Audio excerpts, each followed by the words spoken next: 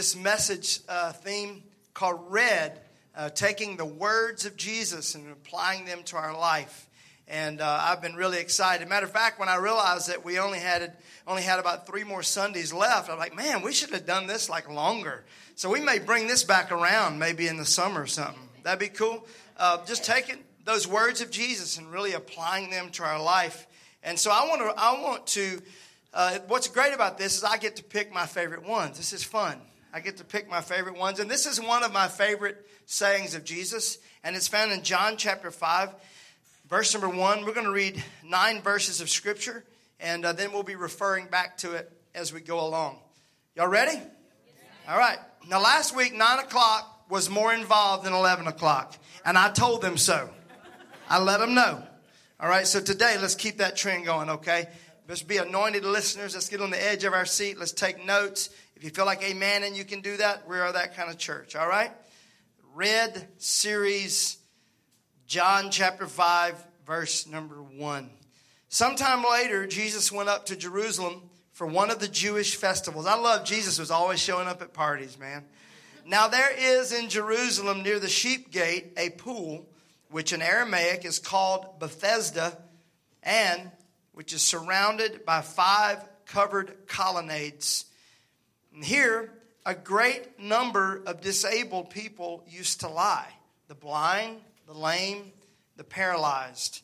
Verse 5, one who was there and had been an invalid for 38 years. When Jesus saw him lying there and learned that he had been in this condition for a long time, he asked him, here are red words, do you want to get well? Sir, the invalid replied, I have no one to help me into the pool when the water is stirred. And while I am trying to get in, someone else goes down ahead of me. And Jesus said to him, get up, pick up your mat, and walk. And at once, the King James says, immediately, the man was cured, picked up his mat, and walked. I really shouldn't even have to preach a sermon, should I? Just that scripture in itself has enough power and authority to help us get out of our stuck situations. Look at your neighbor and say, are you stuck in a situation? Some of y'all's neck was stuck because you didn't even look at your neighbor. Come on, look at your neighbor. Say, are you stuck in a situation? Then listen closely. We're going to help you move out of it today. Here's what I believe. I believe this is one of those messages that has a long life on it. I believe that we will hear people talking about this message for years down the road. We got people to this day that say, I just happened on your website and there was a message there from 3 years ago that spoke to my life. As I was praying this morning, I felt like this is going to be one of those messages. And we're right here live getting ready to live it out and listen to it out. The pool of Bethesda was a remarkable place. And it's where, as we read, it's where sick people would come gather around it. And we're going to discuss that in just a moment. But the name Bethesda literally means the house of mercy.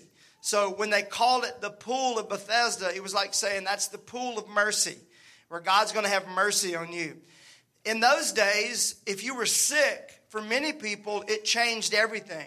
With health care the way we have it now, you can have a certain diagnosis, and those days it was a death sentence, or it meant instant poverty for you. Whereas these days, most of the time we can have something worked on and we can take the right thing and we can get, not then. And so when people got sick or paralyzed or they were lame or blind, it was it. I mean, that was it. It was a bad deal. And so now you find this place called the Pool of Mercy, and you show up and there's just people everywhere. The Bible says there was a great crowd of sick people laying all around this pool. And I want to get to that in just a moment. Why? The history of that pool. But out of all of these people, there was this one man that gets spotlight on him. And this guy that has been an invalid for 38 years. It doesn't say why. Some people believe he was lame. Some people believe he was paralyzed. Some people believe some type of sickness that came upon him that just made him immobile. Whatever it was, he was an invalid. He could not care for himself, and he had been this way for 38 years. Everybody say 38 years. 38. That's a long time. So in the midst of all of this, Jesus walks up and he looks at this guy, and the first red letter that we find that we're pulling out today, he says to him, do you want to get well? Now remember, been this way for 38 years. Jesus walks up, doesn't introduce himself, doesn't sound the trumpet. Jesus the Messiah is now on the scene. Just walks up to the guy and goes, do you want to get well? Now, as I was reading this week, I kept seeing that guy from the Hotel.com commercial, Captain Obvious, you know what I mean? That just asked the obvious questions. How many know what I'm talking about? Y'all, you know, it's Wednesday, Gary. I know, Janet. Y'all know that one? Yeah. It's almost like Jesus walks up as a Captain Obvious outfit on and goes, hey, guy that's been sick for 38 years, would you like to get well? I believe that this is a question that if God walks up to us right now and asks us that question, do you want to get well? Or do you want to get better? Or do you want to get whole? How many would raise your hand and say, yes, me, right now? Come on, raise your hand. All of us want to be better people. We all want to be whole. We all want to get well because all of us have sickness. We have fragments. We have brokenness in our life, but we all want to get well. But what I've found is that most of us want to get well, but we're not willing to do what it takes to get well. We want to be whole, but we're not really willing to do what it takes to get whole. We want our marriages, we want our finances, we want our health. We want all of that stuff to be better, but most of us are not willing to do what it takes to get to that place. Or we may not even know what it takes. So today, we're going to help with that. So I want to talk today about some steps that are going to help us get better, get whole, get well. And the first one is, if you're taking notes, write it down. And my notes, it's really big, all caps, and highlighted in pink. So you can do that if you'd like to, okay? Number one, get up. Write it down. Get up. Now, can you imagine the disciples as they're following Jesus? Now, you got to understand the history of this. This isn't just John. Don't take all of the other gospels into account right now. Just in John, Jesus has already turned the water to wine. He's already cleared the temple. And the Bible says that after he cleared the temple, then he healed all the sick that were there. Okay, so he's already done that. The Bible says at the Passover feast, many people believed in him because of the miracles that he performed. He's already healed a nobleman's son. The nobleman asked Jesus to heal him, and he didn't even go to his house. He just said, yeah, he's healed. And so this stuff, there's a buzz going on. People are starting to hear about Jesus. They're believing in this Jesus of Nazareth. There's something about him. Can you imagine being one of the disciples that's living and eating and breathing with him? You've just come off of this whole thing, of just like this miracle spree. Jesus has just healed people and set people free and turning water to wine, and not nasty wine, like good wine, you know? Like he's doing this kind of stuff. And so now, here's the disciples with Jesus. Picture it with me.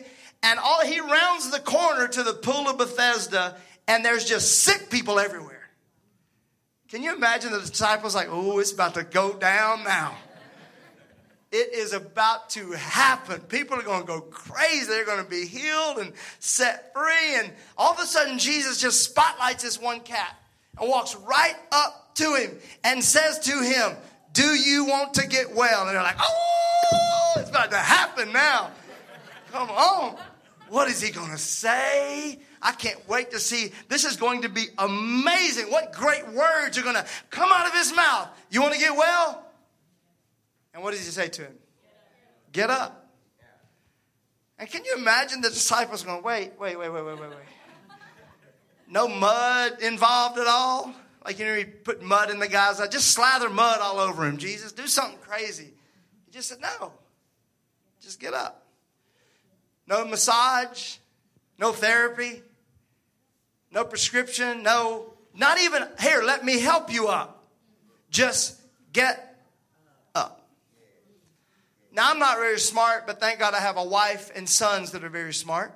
And so I knew there was something to this, and I couldn't figure out what it was. And so I went and asked Kristen, and she couldn't remember. I went and asked Evan, and he could vaguely remember. Finally, I had to go out and ask Davis, who was shooting basketball. Hey, D-Man, I need you to help me with this. When Jesus looks at the man and says, get up, what is the subject of that? And he said, well, it's an understood you. There's an understood subject in that. And the understood subject is you. Now, I know that you and I want to put all the work on Jesus when it comes to our healing and our salvation and our deliverance. But there is an understood you in the healing process. If you take you out of the healing process, the process doesn't happen. Thank you, Davis, for that incredible. He speaks the word. He declares it. I love this. Jesus didn't ask him. Remember, he asked him, do you want to get well? But he didn't ask him to get up. He just told him. He spoke the word. He declared it. Get up. So he speaks the word. He brings the healing. We know that, right? And I'm going to tell you right now, if there's ever anybody in your life that says they can heal you, they're wrong. Look at me. They can't. They don't have it. Now, will Jesus use people to lay hands on and pray for and people be healed? Yes. But nobody heals you but Jesus. How much water you put on yourself, how many ribbons you rub all over you, it doesn't matter. That person cannot heal you. Only Jesus Christ can heal. So he speaks the word. He brings the healing. But we have to obey it. That is our part in the process. That is our responsibility. Just to get up. And yet, so many of us don't. We just sit there, still sitting in the same situation, like Kristen said, stuck in that situation, wondering why. Now, as I'm speaking this today, I want you to highlight those areas in your life that you feel stuck in. Those areas. It may be multiple, or it may be just one that's really glaring, that you just feel stuck in. The way you get unstuck is, number one, you just get up. Get up. Before we get to the next one, though, I want to talk about some things that it takes for us to get up. Because that is easier said than done, right? Yeah. Oh, come on. Pull yourself up by your bootstraps. Dust yourself off. You know, I remember I used to go tell my dad, I'm like, Dad, my elbow hurts when I do that. He said, well, don't do that. Isn't it just much easier just to tell people to get up? But then in our own life, it's not as easy, right? So I want to take a little time before we get to the next two. I want to really talk about what it takes for us to get up. Write this down. The first thing it takes is trusting Jesus. Remember, this fella probably does not even know who Jesus is. He's just laying there for 38 years, and here comes this guy rolling up. And again, not dressed all in white with a halo on his head. Just this guy looking like any other guy that walks up, just rolls up to him and says, hey, you want to be well? Out of nowhere. I think sometimes we expect it to happen in a way that we're going to know it's God. We want trumpets and clouds parting, and we want all these confirmations, when a lot of times it's just simple as God just saying, hey, you want to be well? Then get up. And yet, for most of us, it's a lack of faith that stops us from getting up. There are two types of lack of faith, if you want to write this down. The first lack of faith comes from ignorance. Folks that just don't know. Now, when I say ignorance, I'm not talking about like the Mississippi, you ignorant. No, I ain't talking about that. I'm not saying you're stupid. The word ignorance literally means you just don't know. So there's a lack of faith because some people just don't know. You know, Romans 10:17 says faith comes by hearing, and hearing by the word of God. So that's why preaching is so important. The Word of God is so important because the Word of God allows you to hear His voice, and then faith begins to happen in your life. Faith comes by hearing, and hearing by the Word of God. That's also why you need to share your testimony with people. Don't just hand them an Easter egg looking card. You need to be telling them what Jesus did in your life and what the community of being in church with other people has done in your life. That brings faith. They don't know until you tell them. Speak that word out. So ignorance. And then the second type of lack of faith is unbelief. These are the people that do know. The word unbelief literally means someone that has believed, but they don't believe anymore. In Nashville, you don't find a lot of unchurched people. You find a lot of de-churched people. People that church has unfollowed them, or they have unfollowed church. They'd been in it, been involved in it, but somehow they lost that faith. And it's because they were disappointed, they got hurt. This is where bitterness, this is where frustration comes in. So there's the two types of lack of faith, ignorance and unbelief. You always need to understand who you're dealing with when you're dealing with people that are unbelievers. Why are they unbelievers? Could it be because they just don't know? Or could it be because they have said, I'm not doing this thing anymore? You know, it's like they say that a cat that sits on a hot stove won't sit on another hot stove, but it won't sit on a cold stove either. Think through that one. You get it? Because it got burned. It doesn't know if that thing is hot. People that have been hurt by church may go to another church that's not going to hurt them, but they don't know that because they automatically put that everything, that's a different type of unbeliever. And so we have to so this is what Jesus walks up to this guy that has been this way for 38 years. 38 years. And so Jesus is dealing with some unbelief. Let me tell you what I believe, though. I believe that trust, everybody say trust. I believe that trust is faith in its most potent form. Because trust has action accompanied with it. So let me say that again. I believe that trust is the most potent and powerful form of faith. Because you're not just saying, I believe. You're saying, I believe so much that I'm willing to get up from where I am just because you told me so. And once you take that step, that's what turns your faith into action. So number one, trust Jesus. This is how do I get up? Number two, stop trusting anything but Jesus.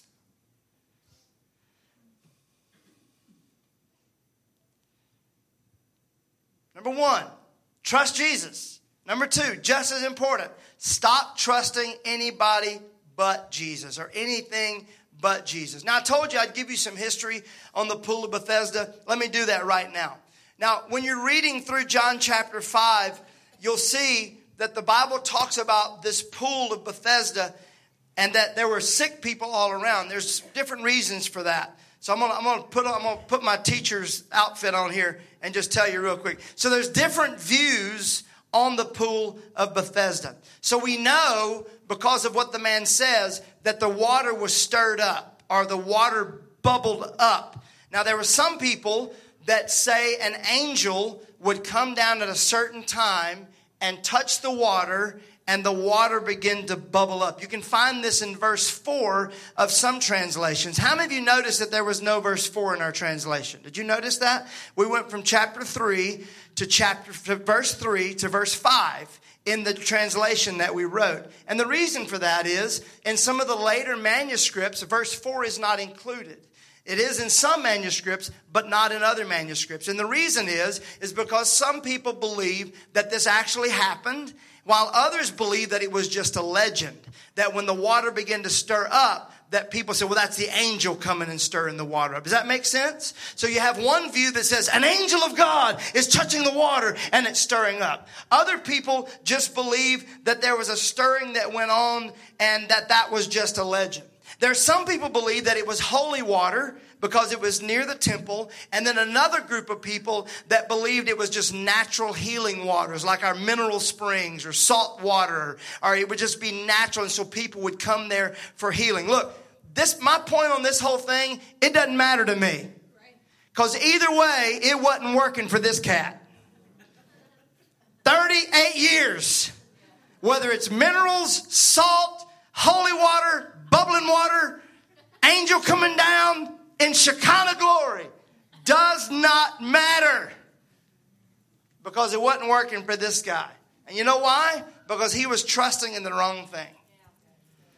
He was either trusting that the angel was going to come down, he was trusting that this was going to happen, or that was going to happen. Let me ask you something. Let me ask myself something. Have we been putting our faith in the wrong things? I know we say we put our faith in God, but when it really comes down to it, do you put your faith in the bank? Man, if that just loan would just go through, then or do you put your faith in that 12-step program? Are you putting your faith in that person? Am I speaking to anybody besides myself right now?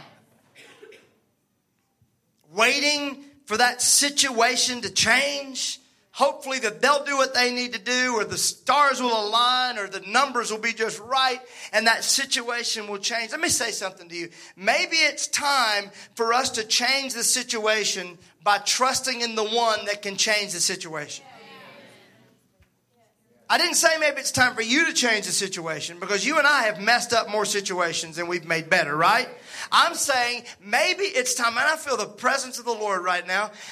Maybe it's time for you and I to stop trusting in someone or something to change our situation, trusting in ourselves to change our situation, and start trusting in the one, the only one that has the power and the authority to actually change the situation.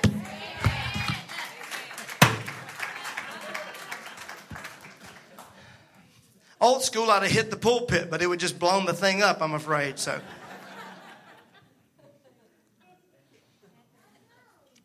number one, trust Jesus. Number two, stop trusting in anything but Jesus. Number three, X the excuses. Now, I've used that point before in my messages, and you'll hear me use that again, because it's just a good one. X the excuses. Just X them out. So Jesus rolls up to this guy. Hey, want to be well? The guy doesn't say yes, doesn't say no, just starts listing off excuses. He says, I have no one to help me into the pool when the water is stirred. While I'm trying to get in, someone else goes down ahead of me. So the first excuse was, I ain't got nobody to help me. I ain't got nobody to help me. How many are waiting on someone to step in and help you? You talk about codependence.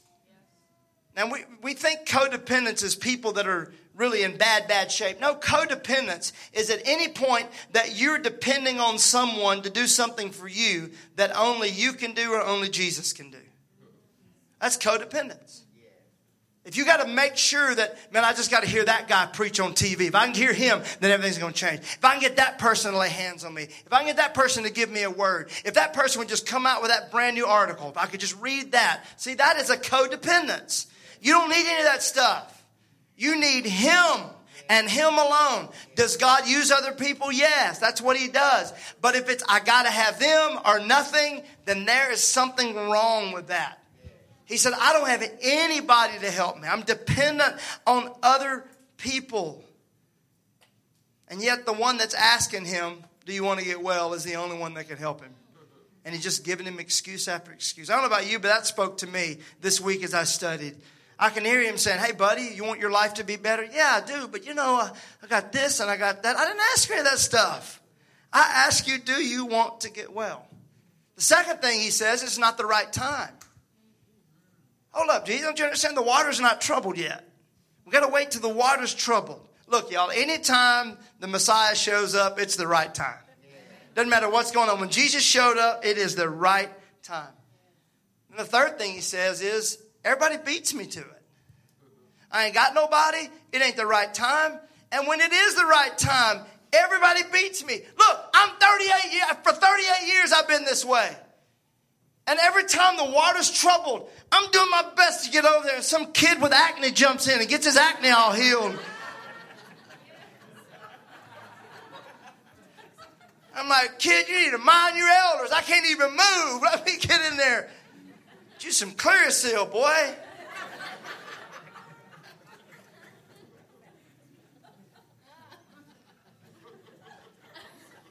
Let me ask you something. Do you blame other people for you not getting what you want? Because you feel like they got it first? I'm going to tell you one of the best things you can do is just take a break from social media every once in a while. Maybe for a long while. I preach on it all the time because I think it's one of the most damaging things. It can be one of the greatest things, but it can be so damaging. You know why? Because here's what we do. We scroll and we compare.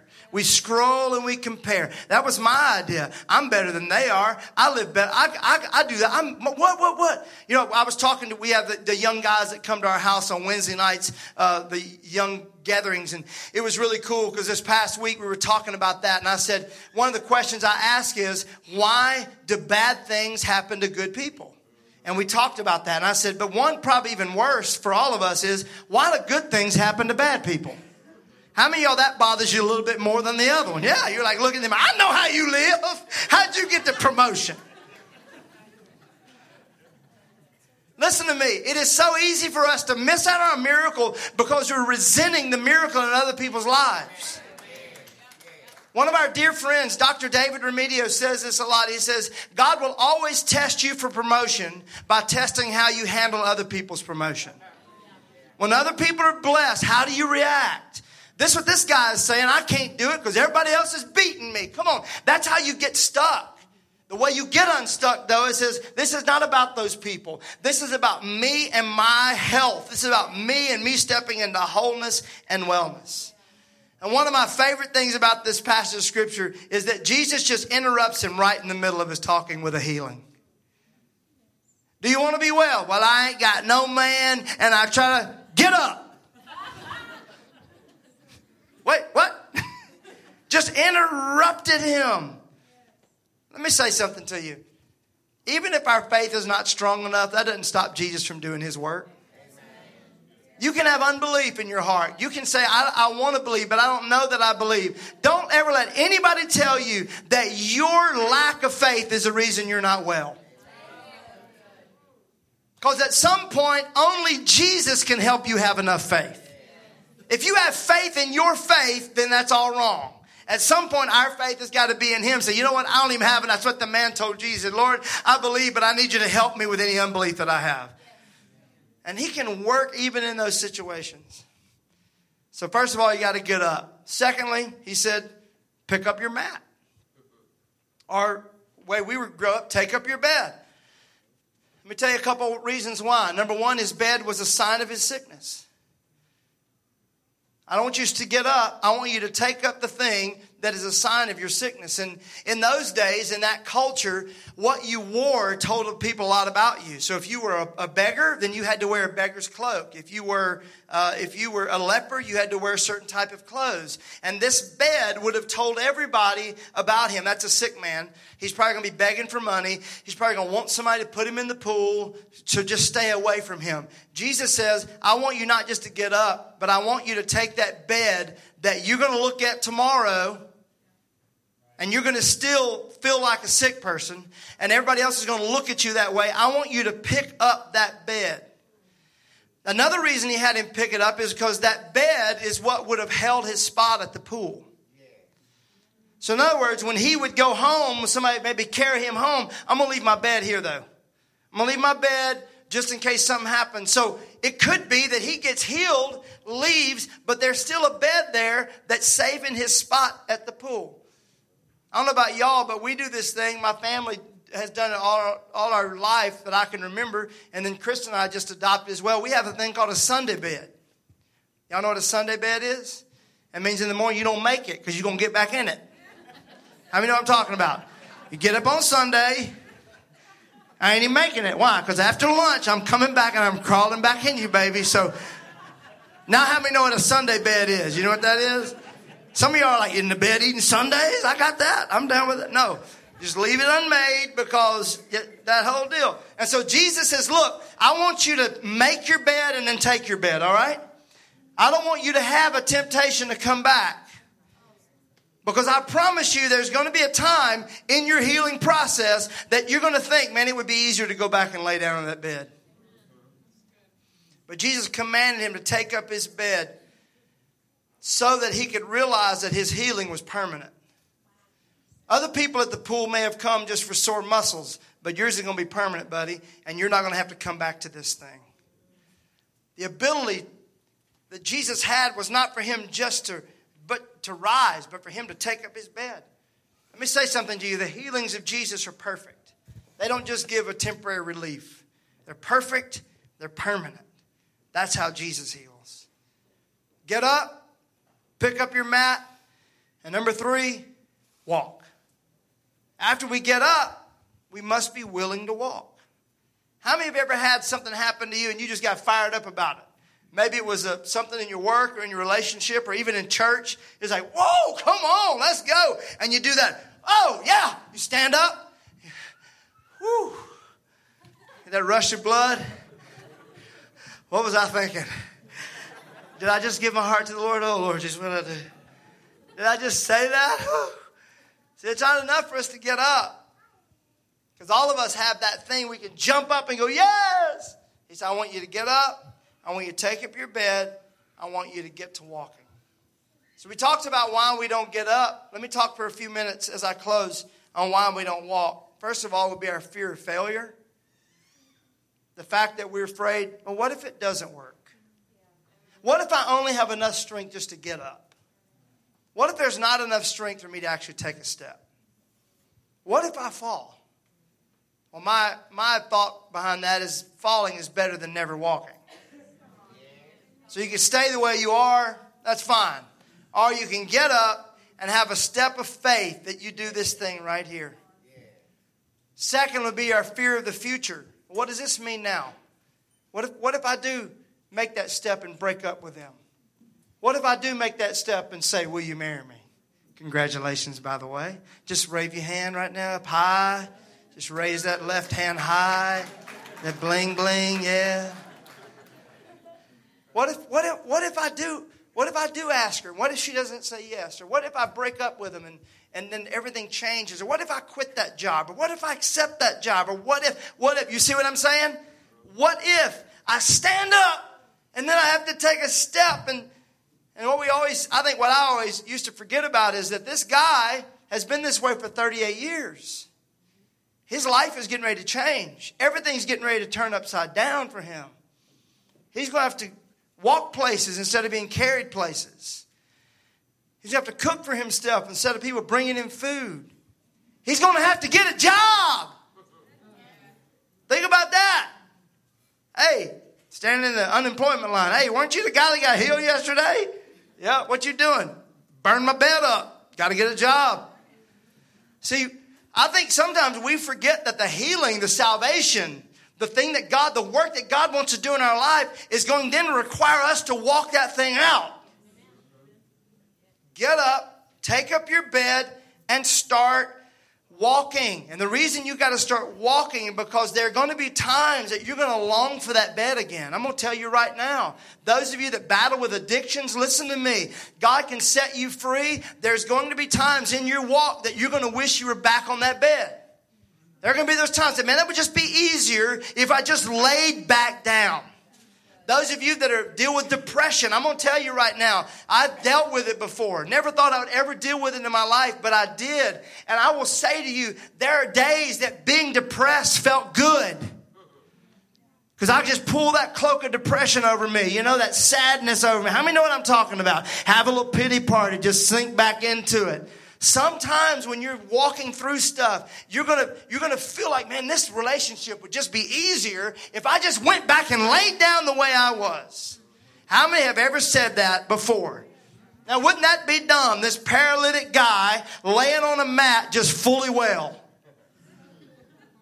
But I'm looking at some of us right now that God has healed you. He has set you free. He has delivered you. But you find yourself back to that mat again, trying to get back on it. And God has said, I want you to take up that mat and I want you to get to walking. Just start walking. But I don't know where I'm going. That's the whole point of a walk of faith. 2 Corinthians 5:17 says we walk by faith and not by sight. I don't understand it. I don't see it. That's the point of faith. Look at me. I've said this before. It ain't faith if you know. That's the point of faith. Well, I just don't know. Now you're walking in faith. What if I step out and there's nothing there? There will be something there. Because you're putting a step. And James 4:17 says faith without works is dead. That means this. As soon as you take that faith and you step, you put your foot down, add a step to your faith and watch your faith come to life. Not just, I believe I can get up. I believe I can take my mat. No, I believe I can actually start walking. Walking in faith. Walking in the Spirit. I love that when Galatians 5:25 says, if we live in the Spirit, let us also walk in the Spirit. This man for 38 years had been alive, but he hadn't been walking. Do you know anybody that's alive but not walking? Yeah, all the time. We know that. We see people that do that. Here's what I love about this. That one translation says, if we live in the Spirit, let us also keep in step with the Spirit. That means this. You are not walking by yourself. When you take that step of faith, the Holy Spirit as your comforter and as your guide is going to be walking along beside you.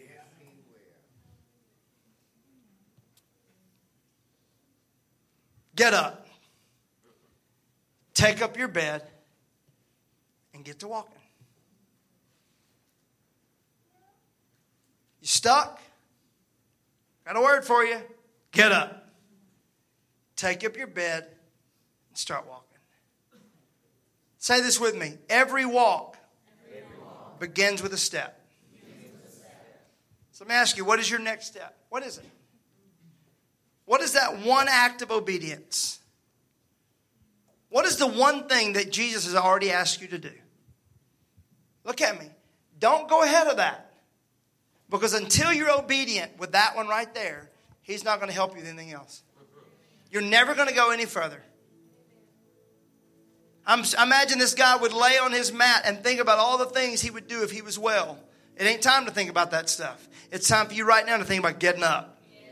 Just do that. Get up. Roll your bed up. And then start walking. So what is your next step? No, forget that. What is your now step? A lot of times we talk about the next step. What is your step right now? What is that one thing that you know Jesus has been saying to you? That the Holy Spirit has been speaking to you? That His Word, it's everywhere and you know it, you know it. You know you got to do it. What is it? Maybe it's walking away from a relationship. Maybe it's saying goodbye to something that is a vice to you. Even while everybody else is doing it, there's something about it that messes you up. What is it? Is it that deeper in relationship with the Lord? Is it beginning a relationship with the Lord? What is it?